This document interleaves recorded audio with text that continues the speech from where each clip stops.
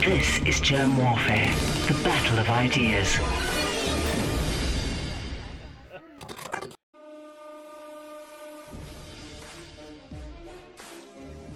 My name is Germ. This is Germ Warfare, the battle of ideas.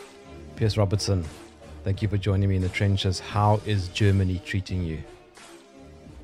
Germany is treating its population in a fairly nasty fashion with COVID madness, which seems to be dissipating at a much slower rate than it is in other European countries. So things are a bit rough, but I'm kind of happy to report that my daughters, for the first time in a year plus, haven't had to wear masks in school. That was on Friday. So they've got rid of that. But yeah, it's pretty rough in Germany. And I don't think that the underlying agendas have gone away with COVID-19, and I think all the infrastructure is there for it to be reactivated again. So we'll see how that goes. But yeah, it's easing now, but it's been pretty tough here. So not a happy bunny. Yeah, when you say COVID-19, I kind of see the term now as a proxy for a whole bunch of other things. Yeah. Me too. I mean, COVID-19.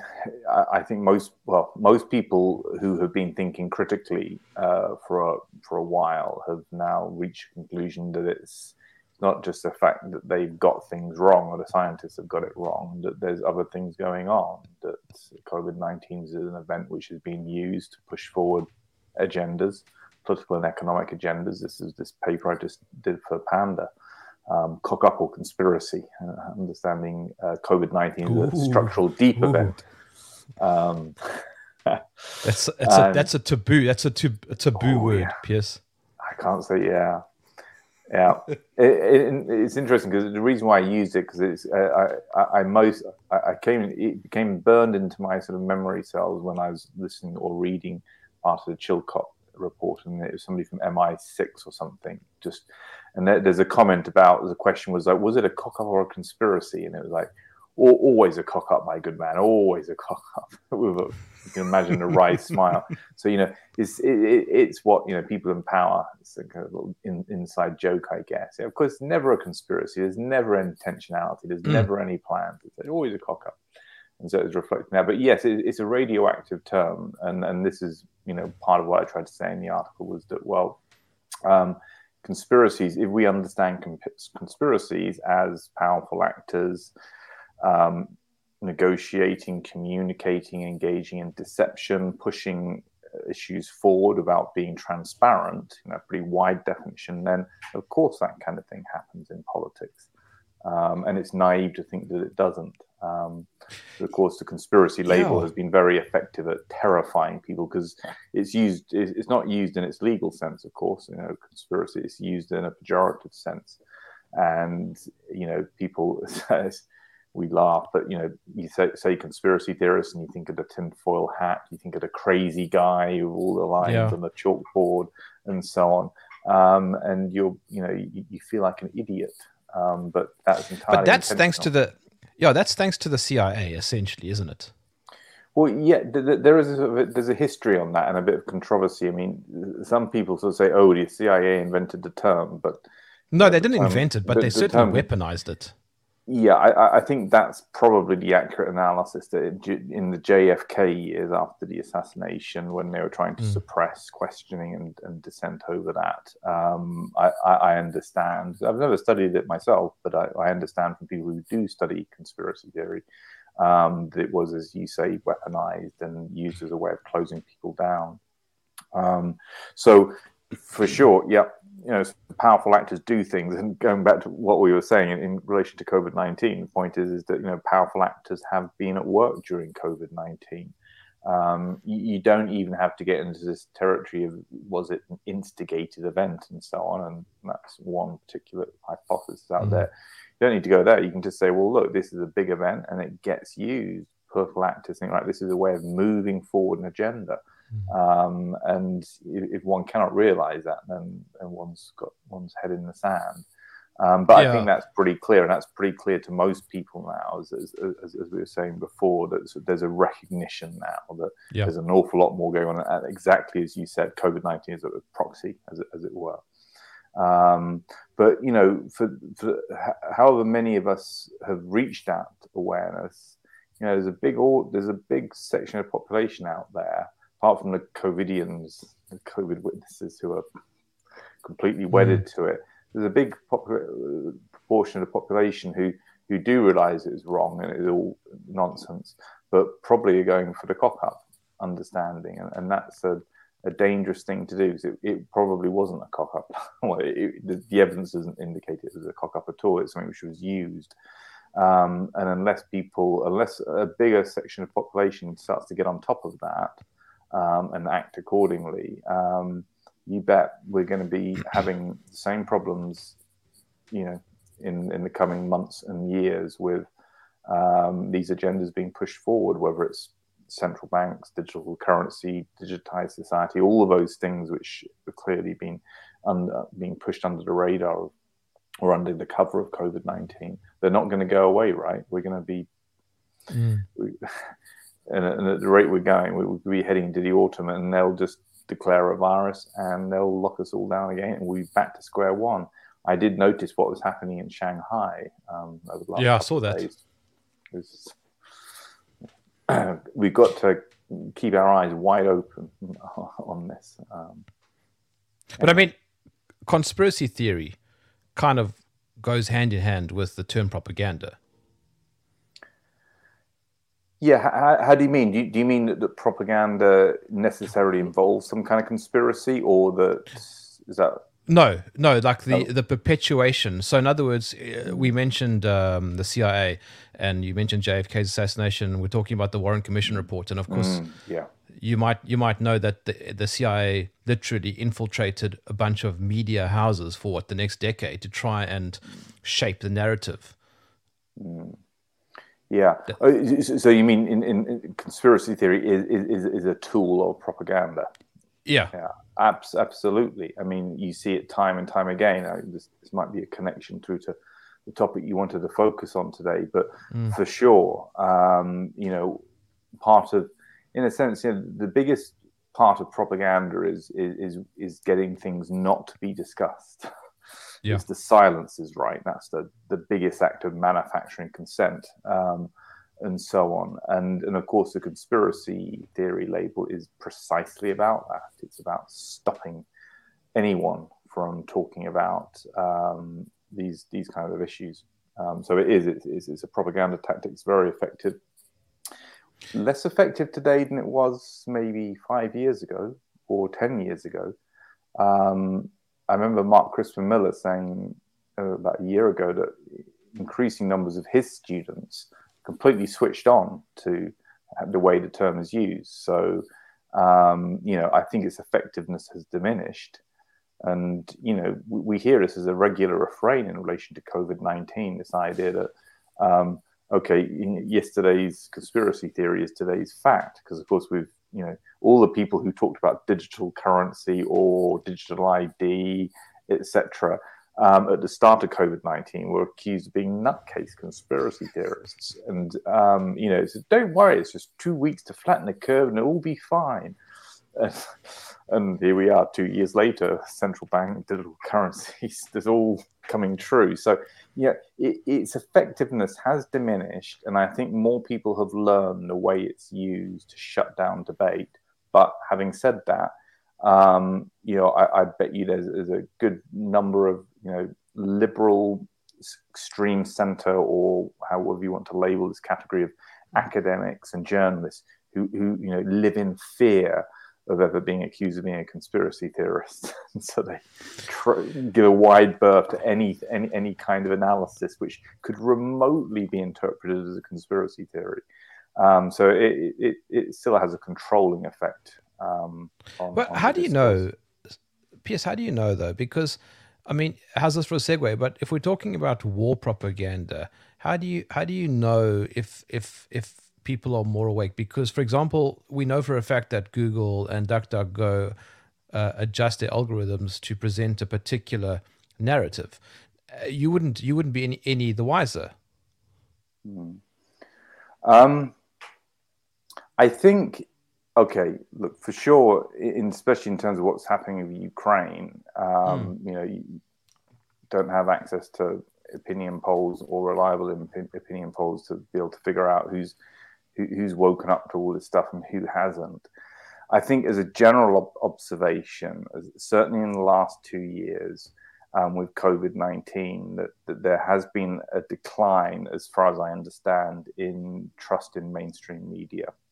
And that indicates that people are less willing, or more people are more willing to question mainstream media.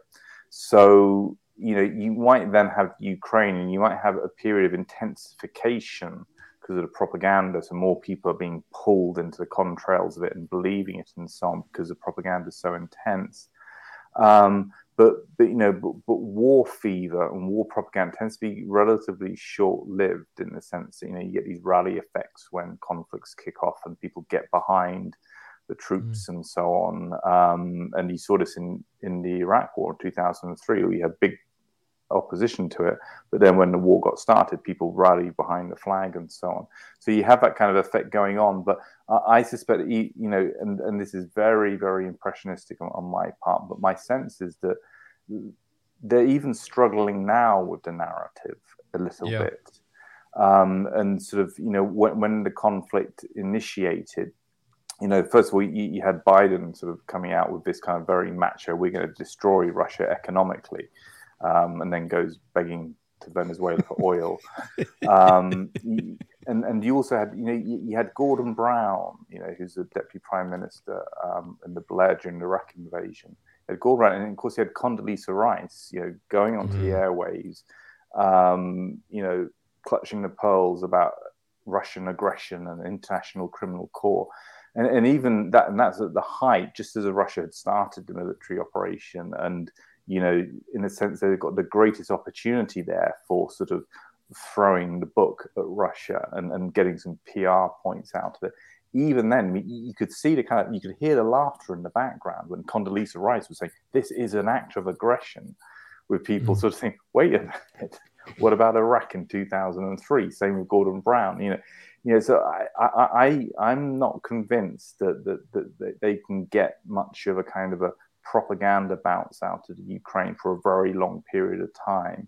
And I think that when hopefully whatever's going on in Ukraine comes to an end, I'm assuming it doesn't come into a protracted war or an escalation, and if that doesn't happen, it comes to an end, then I think you're very rapidly going to go back to people are going to be sitting there, and a lot of people are going, well, we just had the Ukraine, and everyone sort of started having, Ukrainian flags on their Twitter handles.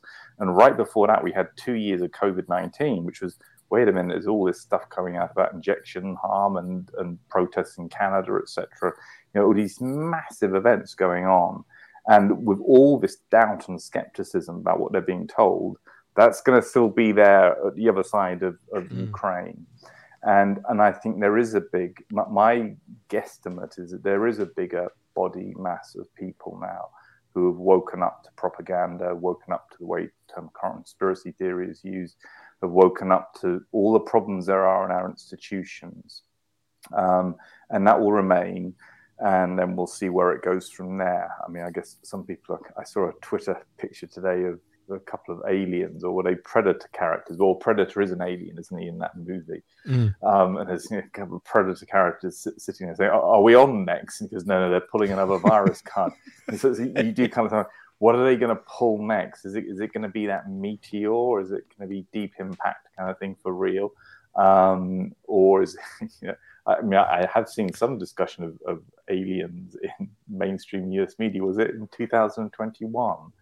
They were dripping out those things. Well, maybe the CIA and the Defense Department do actually have some evidence of aliens. I remember that. And you can say, okay, so they're going to try and play that one up, kind of thing. Who knows? They've played a bit of a blinder with a virus and shutting down societies, and without grinning too much, causing huge destruction to lives and livelihoods around the world. So they've pulled that one. So they might pull out another big event. We have a kind of sort of a rolling thunder of propagandized events to try to distract, control, and push through agendas. Who knows what will happen? But I still think that there's a bigger body of people now than there has been. So tomorrow evening, for example, I'm giving a talk at De Basis, which is a German party which formed in opposition to lockdown, and I'm going to give a talk to the local, chapter or group of that tomorrow. And these are all sort of pretty normal people, and they're all pretty alert to what's been going on. And I don't know an awful lot about De Basis, but it's still, you have this going on throughout the West. You've got groups, movements, political parties. You've got organizations like PANDA, World Council for Health. Robert Kennedy's Children's Defense is being very focused on COVID-19 related issues, obviously. ICAN as well. Vaccine stuff. So there's a lot going on, and that won't get switched off overnight. So, but still, Piers, I think you're right. I think you're right. In the last 2 years, I've seen an incredible amount of people just in my own circles kind of open their eyes to things that they previously were blinded to.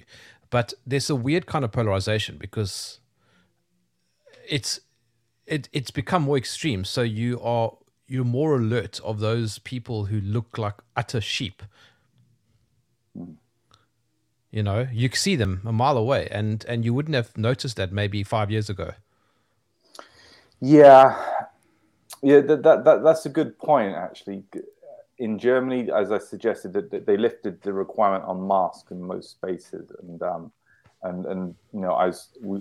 went happily to the shops at the weekend to get some new clothes and make me look less like a tramp, as my daughters would say, and I was a bit disappointed at the number of people who are still wearing masks, and then of course you can suddenly see the numbers of people who really do believe this. And so on. So I think you're right. Is that on the one hand, it's the polarization that we have. It's you have that visibility occurring, but you also have this problem of polarization, right? And sort of, if there's, if you buy into this idea that elites like the divide and rule and so on, then this is a worrying problem. I'm sort of hoping that. The people who've been completely propagandized by this will diminish over time, setting aside them pulling another kind of event. But numbers of people who are really sort of completely indoctrinated with it is probably not a majority anyway, and that will diminish. And over time, as more information and as people become more aware of things like what's been going on, underlying agendas. I mean, Russell Brand talks about the World Economic Forum all the time. Can you believe it? And he has millions of followers. Okay, he's a popular, very popular person. So you got to think that, or you got to expect that that's going to seep through. And and there aren't going to be. I don't think there's going to be many people jumping over, moving from our position, say, into, or even a position if it's just a cock up, into sort of, I completely believe them. That's not going to be happening. It's only going to be coming in our direction. So I think, despite the polarization, which is a problem in terms of, effective political action and pushback against all of this, despite that, I think, again, there is, I mean, maybe there's no scope for hope here and we're all doomed. If that's the case, then we can switch off now and we just talk about something completely different. But if we assume that there is some possibility that things, we can do something about what's been happening, about our political systems, then, there is something to work with. And I do hear in some of the quarters of, some of our kind of community of independent sort of outside voices, or whatever you want to call us, some people are saying we're all doomed.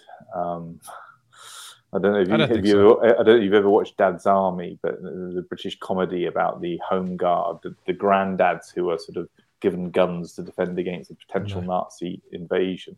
So it's all these incompetent old men kind of. So it's a beloved British sitcom, but there's this Scottish character in it. He just says, "We're all doomed. We're all doomed." That's Army. That's Army. All right, you've got to watch. Notes. I think it was it. I can't remember the name of the character, but and there are some people saying we're doomed. That Ukraine has reactivated the propaganda mobilization of most of the population, and it's destroyed the resistance which emerged over COVID-19, and that we're all completely screwed now. We're all doomed. I don't think it's as bad as that. For the reason that, we've been discussing, I think there's a body of people. I think we just have to think constructively how we help to build that body and move things forward. That's a difficult thing, but I mean, we're talking about Ukraine on the surface, but here's the thing. It suddenly led me to a few other hotspots when it comes to war propaganda: Yemen, Iraq, Afghanistan, and of course Syria. Why is Syria important? Well, I think it is useful, and this is in relation to the Ukraine, but it is useful to think about, propaganda, but also to think about all the wars that we've seen in the last 20 years, because there is a intensification of Western war fighting and belligerence at the point of 9/11. 9/11 itself is a controversial event, and as I've said many times in public, the official story is clearly not true. But just watch Building 7 now. But yeah. But then there's also clearly it was, and I don't think this is disputable, or it's not reasonable to dispute this, that 9/11 was used to initiate regime change wars in the international system. And you see this with Afghanistan immediately, and then you see it with Iraq in 2003. You then have a kind of a period of apparent, the conflicts in Afghanistan and Iraq continued, but a little bit of a gap. And then you have Libya and Syria kicking off around 2011. And of course, those were presented these kind of Arab Spring revolutions. But of course, Libya, Gaddafi was overthrown at the point of NATO intervention in the country. And in Syria, as has become clearer over time, and I was blind to all of this for a long time, there was substantial involvement of external actors in the Syrian war, and a significant degree is a polite way of putting it, extensive attempts to arm extremist groups in order to overthrow the Syrian government. And all of these wars grow out of what we saw at the point of 9/11, which were planned prior to that. There was planning on regime change wars prior to 9/11, but you can see the documents from the Chilcot inquiry where Bush and Blair are talking about when to hit Iraq, Syria, and Iran, etc. But all of these conflicts have grown out of that. So these are part of conflicts which are part of a broader propaganda narrative over Islamic fundamentalist terrorism and so on, and that's been used to that's the public explanation for what we're doing, which has changed over time, but it's always sort of kind of like been in there. I mean, I think at some point Afghanistan came about sort of helping Afghan women or bring democracy to Afghanistan, but the terror justification was certainly in there right at the beginning. And so all of these wars, and also in a way what we have with Ukraine, because by 2014, there was clearly sort of increasing tensions over the Ukraine. There was the NATO eastward expansion. And where this all comes together, and it's worth people looking into this, but Wesley Clark, who was former Supreme Allied Commander for Europe or Atlantic Alliance, I forget the exact term, but NATO commander, I mean, he talks about someone he had a meeting with immediately after the first Gulf War, when Iraq was expelled from Kuwait. And the conversation, if I recall correctly, Wesley Clark, and it might have been with Wolfowitz, but don't quote me on that, go and look it up, talked about the expectation that America would need to exercise its military capability in order to, shore up its position in the international system before the next superpower came along. And of course, I think that the implication was China. China's going to be becoming a dominant superpower, so we need to start doing things. And of course, this is the kind of argument about 9/11 and the wars which flowed out of that it was about a neocon project or neoliberal project to clear up problems in the international system, almost as part of trying to, one could say it's almost like sort of not quite the death throes, but it's an empire, it's a global empire, the Western Empire hegemon, realizing that its years are numbered as a dominant player and going, right, well, okay, we'll use our military capability to shore up our position. And I think that is what has been happening. And I think it has segued into Russia. And this is where I'm becoming more speculative because I'm not focusing on it. But my sense is that it's the same neocon, neoliberal power block in the West, reflecting, tied into, classic military-industrial complex, the permanent war machine, as I think Obama, it might be Obama or somebody else referred to it. It's playing its last card in the Ukraine with Russia. And in a way, then it all starts to make sense because, you have the collapse of communism and end of the Soviet Union. And then you have, of course, what happened in Yugoslavia. But then you have this sort of gearing up to get muscular and get even more muscular in the international system because America was obviously muscular before that, obviously. Talk to anyone from Vietnam. But there's that gearing up, and then you have 9/11, you have these major wars being fought and so on. And now we've just got to the point where this entity within the West, this military-industrial complex, neocon, neolib pack, has taken the fight, playing its last cards on Russia over the Ukraine. And I can see that, if that is what is going on, and I'm not saying that is definitely what's going on, but there is a kind of overall pattern there. And there is one element of this kind of the Western imperial war machine. I suspect it's not going to win in the Ukraine what it wants to achieve. And I suspect that Russia will probably achieve its objectives. And in a way, it will, if you listen to Scott Ritter, for example, the former UN weapons inspector, I think his analysis is that this will mark, ultimately a moment of defeat for the Western military-industrial complex. I mean, we pulled out of Afghanistan in the summer, right? That, at the diplomatic global level, that was seen as a major defeat, really. 20 years in Afghanistan, for heaven's sake, and then you're pulling out in very sort of embarrassing circumstances. Yeah, they even left all their weapons behind. Yeah, and the other thing with the Ukraine, of course, is that, as much as the West claims to have the world opinion is behind us, and, Gordon Brown angrily saying we must take Putin to the International Criminal Court and so on, but don't take me because for the Iraq invasion. I mean, my understanding means certainly China has not weighed in against Russia. And my understanding, although it might have changed in recent weeks, was that India wasn't either. And that when you actually look at the world opinion and so on, you're looking at the Western kind of hegemon, the Western imperialist look at BRICS. core. Yeah, well, exactly. Yeah, exactly. So, this could be that kind of major moment in the international system where the Western, the Western hegemon is, we've played all the cards we've got. Now we're looking at major transformation in the financial structure, BRICS, as you say. And maybe this is, and unless we suddenly see a huge defeat of the Russian military operation in the Ukraine, and I'm not seeing that as far as I'm aware. That's not going to happen. How is it going to end up looking? What will it make NATO look like?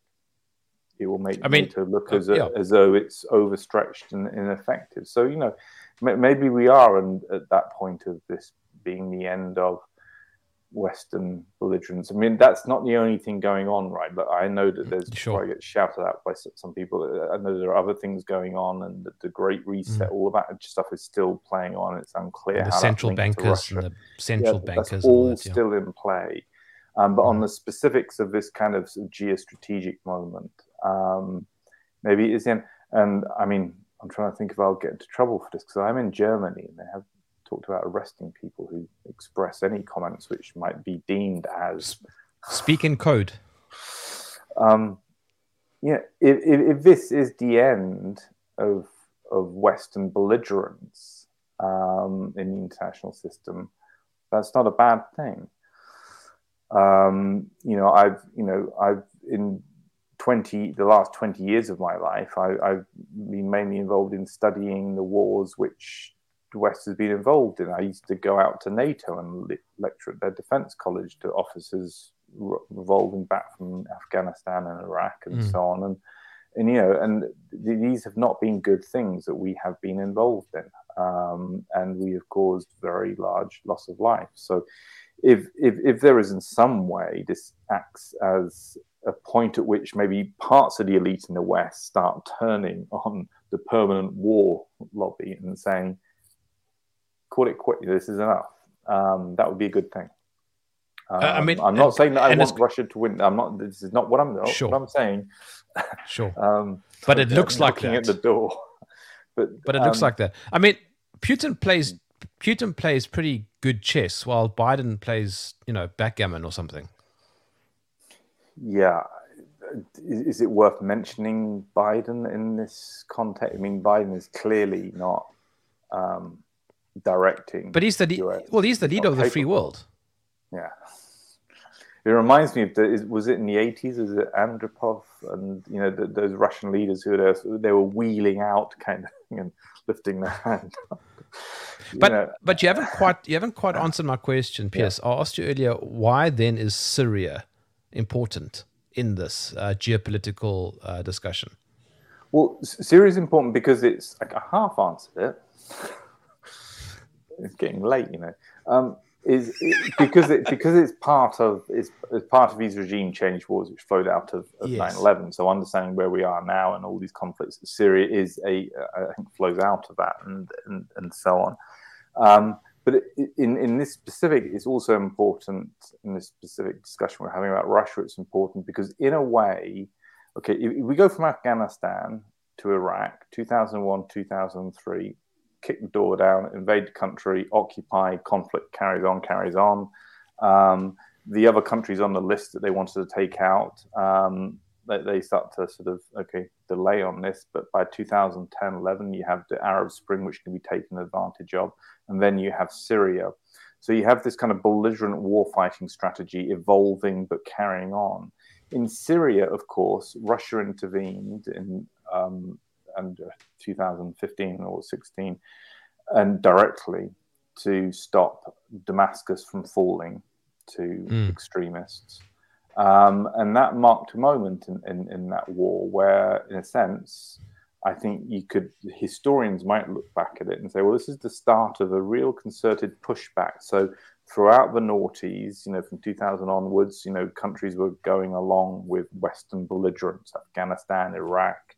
I know that France and Germany opposed it and Russia as well, but there was a tolerance for Western war fighting, and I think Syria with the Russian intervention, and of course essentially it's a in a way it's a bit of a stalemate in Syria. I mean, the Syrian government has reclaimed large parts of the territory, but America still has a third of the country, the oil fields, and Turkey obviously holds Idlib province. Unbelievable.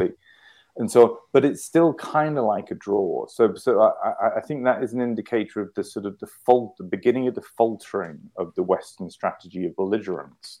And now I think they've kind of like is a kind of a segue or a jump over to the Ukraine, where they're pushing hard there. And as you said, it doesn't look like they're going to succeed. So I think it's important, because it's part of that process of. Clearly, the West, the Western belligerence has come up as a realist would have predicted at some point that powerful countries, will start to oppose it. And of course, the kind of classic realist analysis would be as one power bloc or country starts to use force, others will sort of start to reassert and possibly even join together in order to block that. And you talk about BRICS, but you can look at China, you can look at Iran, you can look at Russia, and you can see that as a kind of predictable, a realist, predictable sort of pattern of states emerging and consolidating to push back against a belligerent bloc in the international system. And you kind of feel, well, this is maybe what we're seeing and what we're living through at the moment in that kind of geopolitical, on that geopolitical level. So that's why I think Syria is part of this, and for many other sort of more detailed reasons. But in terms of the big picture, yeah, I think it's the first sign of the faltering. I mean, you could say that Afghanistan and Iraq was because the military operations didn't lead to the flowering democracy and peace, which they claimed it would. But at least they kind of, they sort of held the territory, sort of thing, for a considerable length of time. But with Syria, it was blocked, and now we're with Ukraine, and it's difficult to see how they're going to win either of them with the way things are going internationally, to be quite honest. But how is it that Syria has managed to resist for so long? Is it because al-Bashir Assad is a good leader? I mean, Gaddafi fell quite quickly.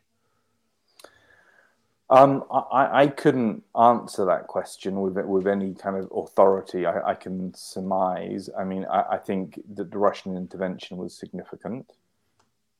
I also think that Syria was a much more cohesive state, probably than say Libya. I mean, Iraq had been sanctioned for 10 years after Gulf War I and was considerably weakened. Afghanistan as Afghanistan. So it's quite a tough country that they, in a sense, that they were going up against, although, they poured huge resources into trying to overthrow the Syrian government. But in the same way, so if you were to say to a military commander, right, okay, you need to invade Iraq, and okay, we decimated the military 10 years ago. The country's been under sanctions for 10 years. We could probably roll in there, as they did. It took them about 4 or 5 weeks. Syria is okay. That's going to be more complicated. But say if you put to an American military commander, right, you need to send the tanks rolling into Iran. You're talking about a serious fight, and so on. And Syria is probably somewhere in between them. So I think probably just in material military terms, it was overreach on the part of the West. But Russia did intervene, of course. I think that's one part of explaining it. I mean, maybe I'll be proven wrong in the coming months and years, but there's always a sense in which, and I remember academics saying this at the time, or some academics saying this at the point of 9/11 when they went into Afghanistan and then Iraq, is that this was understood that these were extreme policies that were being pursued. Right? This is not sort of okay. We've had wars before, but not as blatant and as overt as they invading Iraq. And so, there's got to be part of you which starts saying, well, okay, these are big operations, and this will be, if they don't go according to plan, then there will be a drain upon resources, you'll damage morale of your armed forces. And I think in a way, if it was this regime change plan, was it 7 countries in 5 years, which Wesley Clark spoke about, and which you can see in the documents, and which I think is now well established. Obviously, after Iraq and Afghanistan, they realized that, well, we can't just keep on walking into countries. We need to employ different means. Yeah. And in a way, Syria was a covert war of regime change, whereas Iraq was a very overt one. Syria was covert, so there were supporting groups, extremist groups going into the country and so on, and then supporting elements within Syria who might have been opposed to the Syrian government. But by large part, it was, supporting, funding extremist groups, etc. That they had to do it covertly. But, that's all an indication of, okay, this is of just overreaching, overstretching.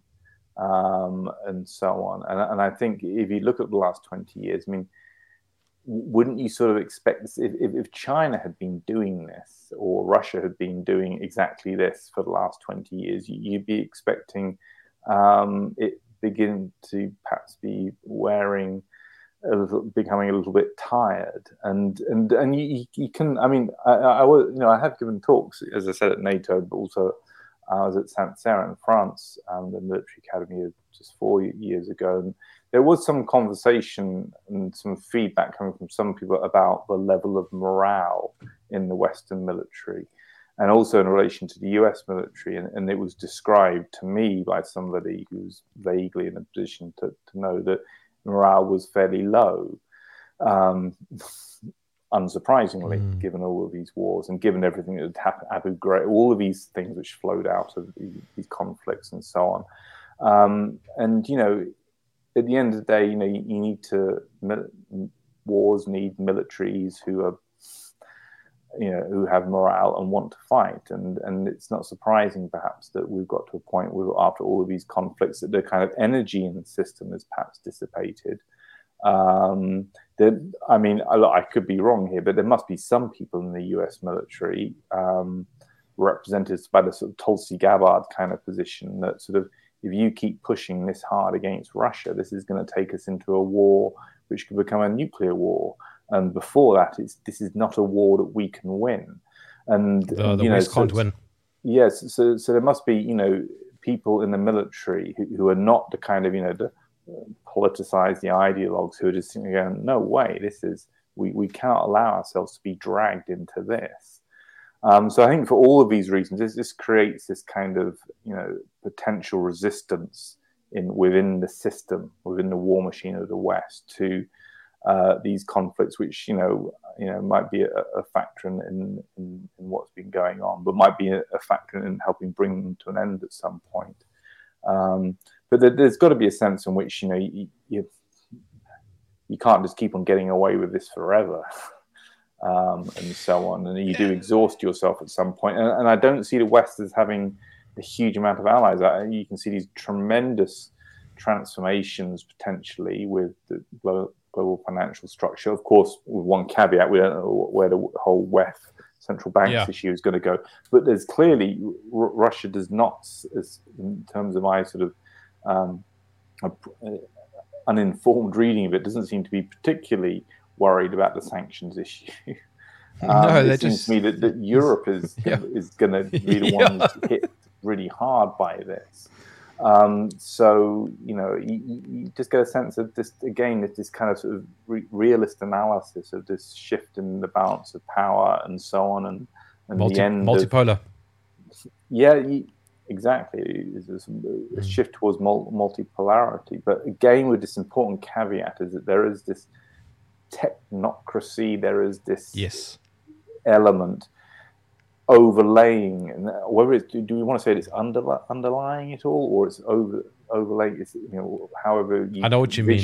However you visualize these things, you know, that and to me is the kind of the really big question now. Is that sort of, I suspect there probably is a break between the West along the lines we've been describing, but at the same time, there's these other processes going on, and I think, you know, these technologies, AI, digital ID, these technologies are so seductive for governments and powerful governments. Yeah. You know, they want to get their filthy hands over it and use it. And you know, and I think there is a case being made that you know, authoritarian countries with authoritarian cultures, which obviously the Chinese political system has clearly, you know, are going to be just as, if not more, liable to want to use this kind of technology as Western governments, which at least have this kind of, you know, cultural backdrop of liberty and so on. So, you know, you can see, you know, in that sense, you can see the war in Ukraine is maybe a reshuffling of the geopolitical kind of pack of cards going on. It's quite symbolic, yeah. But then there's going to be all of these other developments, which, you know, I think it's going to still leave us in democratic states in the West fighting for our future and our liberty and so on. But here's what's so strange to me, Piers, is that it appears that Western democracy kind of works integral with propaganda, because I can't think of a Western democracy that doesn't impose propaganda in its daily daily regime. As you know, I'm a political cartoonist of 16, 17 years. And if I go to the books that I've published and I look at my work regarding Syria, I don't think I would draw any of that now. And that's my own, that's my own upbringing, that's my own education. But that's also a result of propaganda, because I always saw that sort of Western exceptionalism as a good thing. Yeah.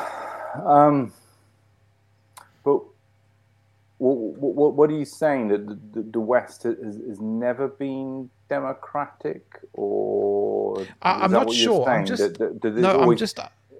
Sorry. No, I'm just saying there doesn't seem to be... Is it possible to have democracy without propaganda? Yeah, I think that propaganda is anathema to democracy. That propaganda undermines people's ability to understand what's going on and then to influence their governments. It's a tool of manipulation. And so to say that there's always been a lot of propaganda in democracies, etc., is not a way of saying that. Okay, it doesn't change the fact that what we've seen over the last 2 years, things have got considerably worse.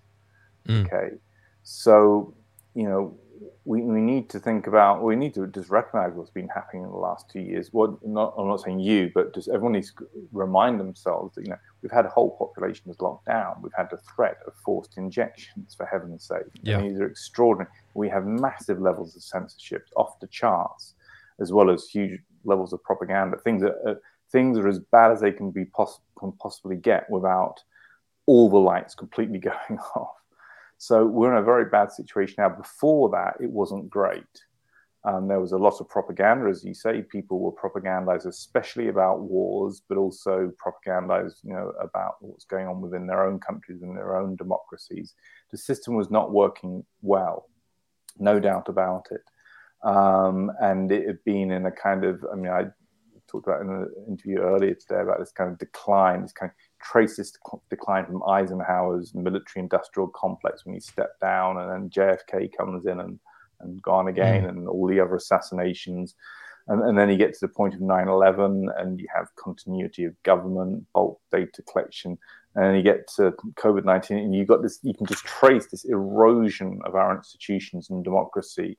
It's getting worse and worse and worse and worse until you hit the point, now where you have lockdowns and injections, and you have clear corruption of public health by big pharma and so on, and etc.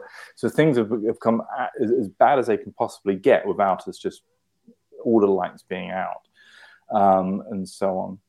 And so that means that, so now we can wake up to this crisis. But then when we look back at what was happening before, things were bad. The institutions were being slowly eroded. So, and in a way, we've got to where we are today because of propaganda, because propaganda has deceived Western publics about things such as 9/11 and the global war on terror. It's deceived American publics about the assassination of JFK and the other assassinations in the 1960s. The Vietnam, etc., etc., etc. Vietnam took a long time to come, etc. So all of these, propaganda has allowed, it's enabled this decline to happen. So if we come through this crisis point where, we're on life support here, our democracies, if we're able to come through this, then time is to turn around and look at, how have our institutions come to be corrupted and come to fail?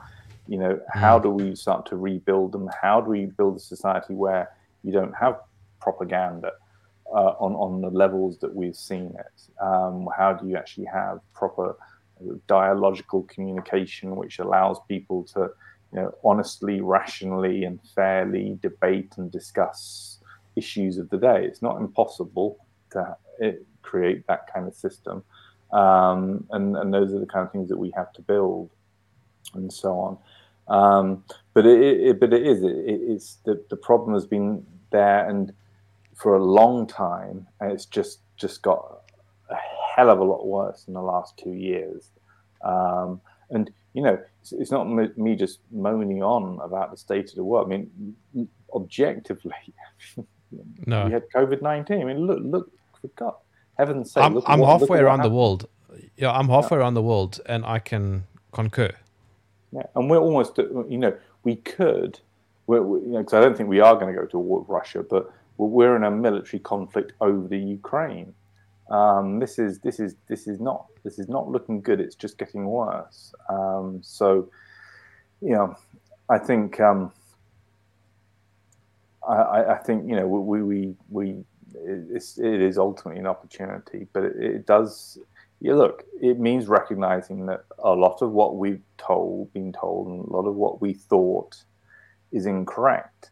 The West has been very good at presenting itself as the morally superior entity in the international system, and covering up its wars. I mean, I'm sure you have studied the Vietnam conflict and look at the scale of that conflict and look at the level of firepower used in Vietnam and in Laos and Cambodia, and follows on from French colonialism. This is a huge atrocity, and the West is really good at just sweeping that under the carpet. I saw it all the time when I was an academic. Academics don't like going into those territories where difficult questions are asked about their societies and their actions. Not all, but still a large chunk. And I think it's, I think there is a time for humility. If we're staying with the kind of geostrategic, this is a time for humility for people, especially in the West, as well as at the same time waking up to the fact that we have power structures in the West which are corrupted by corporations, conflicts of interest, and we have unfortunately a group of crazies manifesting themselves in the Klaus Schwab technocrats who are talking about transhumanism, the fusion of body and technology, and so on. It's the stuff of nightmares and good and bad Hollywood movies. Piers, how do you navigate the fog of war? Well, first of all, on the specific, I'm glad you got me grounded back to concrete sort of discussion. Ramble on. Sorry, you can tell I'm tired. Well, the first thing is to recognize that in wartime you have huge levels of propaganda from all sides because it's a war situation, and lying and deceiving and distorting is seen as part of winning wars. So you're going to be surrounded by it. So if you can start by recognizing that, that's a good thing. So that allows you just to take what your government or what the other government or any government is saying with a pinch of salt and think, well, okay. We know that historically in wartime, huge levels of bias and propaganda. So, right, let's work with that. And we know that. And then you can start to sift and you can start to navigate fog of war. That's helpful. I mean, you can also take the kind of sort of line that I've sort of somewhat taken in the last few weeks is that, when you're in the middle of a hot conflict, it can be close on impossible to really sit down and start to disentangle the truth from the lies. I know people are doing this. A lot of people I know are busily doing this. But say sort of the work I used to do on Syria, which I still do on Syria and the chemical weapons allegations, most of that was generated out of quite a lot of deep thinking and research and so on, rather than just following events as they were happening, and so on. And they say, well, we think this is going on, etc. And it's maybe worth just allowing yourself, cutting yourself some slack and think, well, in a kind of hot war situation, that everyone's going to be lying. It's probably going to be close on impossible to really get a handle on what's going on as things are happening. That could be over-egging that somewhat, but you can just say, well, who knows? You had to be deeply skeptical about information from all sides, and then maybe wait to a point where the conflict's over and there's more ability to sift information. But are there not some markers that you can use? Let me give you an anecdote. Yeah. If RT, for example, is completely banned in the West, surely that's a marker for you to go, okay, well, actually, maybe I should be going to go see what RT has to say. Well, that's a good point, because I do think the very rapid banning of RT and Sputnik was an indicator of a lack of confidence on the part of Western governments, whether it's because they were not confident about winning, inverted commas, or whether they were intending on and engaging in a high level of deception as part of their warfare strategy. I don't know. But it was a bit of a sign. I mean, certainly that should be an indicator to somebody that, yes, you definitely want to see what's being censored. But what I would say in wartime, that should be, ideally, that would be the default position. You should listen to what your government's media are saying, and then listen to what the enemy is saying. I mean, if we'd all listened to Saddam Hussein prior to the 2003 invasion of Iraq, he was telling the truth. I don't have any weapons of mass destruction. We should have listened to him. And so on. So it's obviously always good to try and see, and to then, I mean, you said, okay, how do you navigate the fog of war? It's good to say, okay, we got two sides, clearly, and then you see what they're saying, and then start to maybe set their arguments against each other, and then see, is there evidence of deception there, or where are they both saying the same thing? An agreement. Okay, so that probably is the truth, and so on. But those are techniques you can use. You can read up on literature on war and conflict and media, and see the examples from history of demonization, lies, deception, and that takes a long time to do, but it can start to give you this kind of intellectual ammunition to actually sort of start to think through more fully. What am I seeing? I mean, it should, after COVID-19, it should go without saying that everyone should treat mainstream media with extreme caution. Once upon a time, I used to say to students, well, the mainstream media, it's worth hearing what they have to say, because there's an element of truth. I mean, it just seems to me now that the corporate mainstream media is in such a bubble. I mean, my understanding is in America that most of them can't even come to terms with Russiagate. The wheels have completely come off Russiagate. I mean, Hillary Clinton's being sued by Trump now for the Trump dossier, which apparently her team paid for. Don't even mention Hunter. But she didn't mention. But she didn't have anything to do with it, apparently, which she doesn't call kind of thing. You have, the mainstream media can't even when the wheels come off propaganda campaigns which have only just happened, they can't bring themselves to acknowledge it or to accept it. The OPCW chemical weapons issue in Syria, the mainstream media can't listen to whistleblowers and so on. They just can't go there. And I do think that sort of the Western elite media has just gotten itself into such a it's in such a diminishing bubble now. And they can't the ones who are left there, because lots of people I think have moved away, and that's sort of the point I made earlier about the decline in support for mainstream media. But the ones who are left there in that little world of Russia is evil and bad and the West is good and we never did anything, and Julian Assange, well, he should be in jail type mentality. These people have got I'm sure they've got nowhere to go mentally. They can't escape that. They can't concede. Their entire life's work has been a deception. Well, broadly speaking, just manufacturing consent, to use Chomsky's term. They just can't go there. It'd be too damaging to their sense of self-esteem and so on. They're stuck there. They're stuck in that bubble. But everyone else, I think, is just beginning to move away and go, the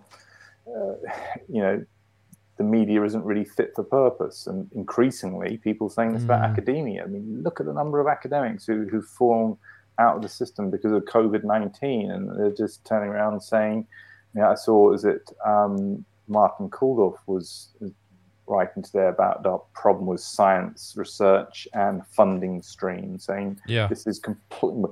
He's basically saying this is a very broken system and so on. And so I think we've got a lot of people who are now just looking back at the system, looking back at our system, thinking, well, these are very, very broken. And COVID-19, if you had your eyes half open with 9/11 and the global war on terror, you realize there's something very badly wrong here. Yeah. But I think with COVID-19 and what's happened with the science and all that kind of stuff is if you don't learn, if that's not enough to show that the system ain't working, I don't know, there's nothing else you could do to show it. So I think, they're stuck there. They're stuck in that bubble, and I think there's another way of putting it. There's no way. I think that there should be no way back for them. I think we need new media. We need to start listening to the people who we've been silencing. Hi. Yeah, exactly. We need. There's. have you ever heard of Habermas and the public sphere? No. He's the political theorist, but he talks about the public sphere, and he talks about how this sort of emerged in the 17th century, and it's a kind of idealized view of what he then creates as this kind of template for what a media should be like in a democratic society. It creates this public sphere where debate occurs, and he has this kind of historical parallel to that 17th century European countries where you had this kind of very healthy, vibrant, he says, probably a little bit rose-tinted glasses, but you had this healthy, vibrant sort of discussion and conversations and pamphlets circulating and a lively, people chat, talking politics in the cafes and all that kind of thing. But there's a sense in which that captures what we potentially have now with independent media and with people such as yourself. People are actually just going out there, engaging, producing, quality work, and encouraging discussion and free-ranging debate. And that's the kind of thing that we need to, I think, sort of capitalize on if we can get past this crisis. The mainstream media really do need to just close down, and we send them off to look after the elderly and clean the parks, nearly all of them.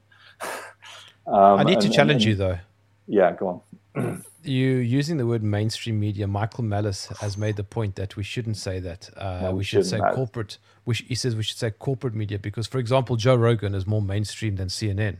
Yeah, that was my mistake. I'm sorry. I should have said corporate. I know. I've been told off about that on many occasions. I just slip into old habits, kind of thing.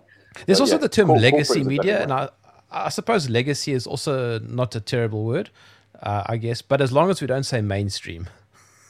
Yeah, for sure. No, you're right. And also, corporate hits that problem where people say, what about public service broadcasters like the BBC? Yeah. So I think that term legacy perhaps might be better in some instances. But the idea is we have to reinvigorate the public sphere. The public sphere, according to Habermas, works when you have lots of small independent voices, media.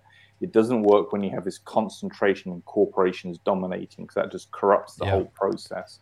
And this is what we should we should be decentralized. We should have a large number of multiple voices and so on. And that's the way you build a rigorous debate and create a healthy democracy. I know what you're doing is the kind of thing that is the way forward. And I'd say academics should probably start doing it as well, creating independent academia. I think is something which could. In front of you, there's a crystal ball. What do you see? The crystal ball. I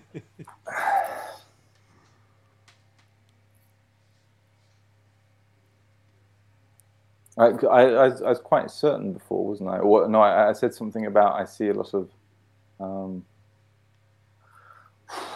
You were quite optimistic last time, but I don't want to say too much. I don't want to influence what you're going to say now.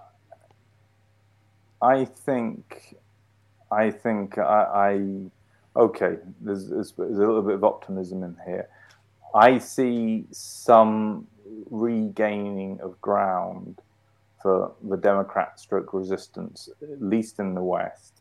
But I see that ground will be gained through organization and, sort of consolidation of what we have. And I see some pulling back, and I see some adjustment in terms of people driving the agenda, wherever we want to place the location of power on that.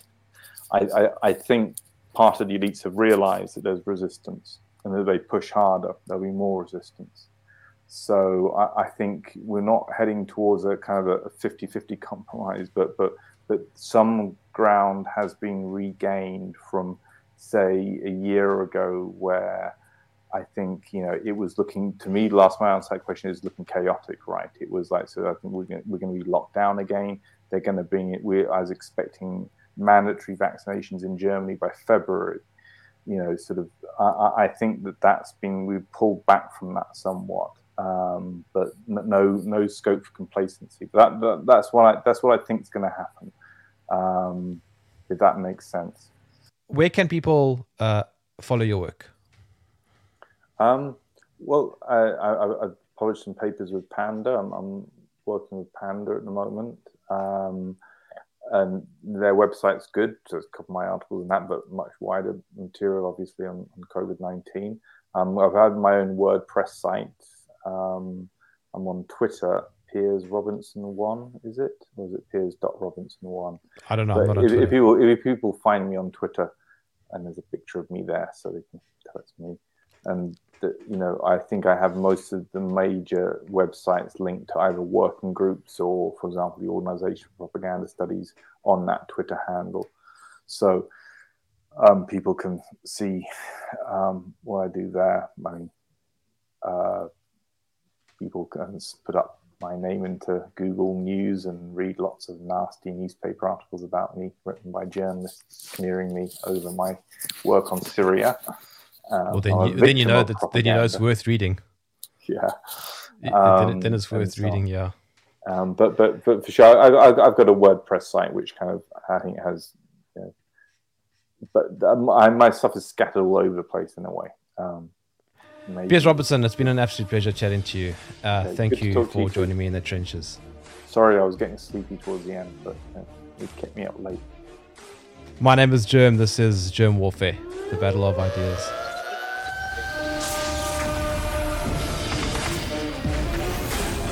If you enjoyed this podcast, please visit supportgerm.com.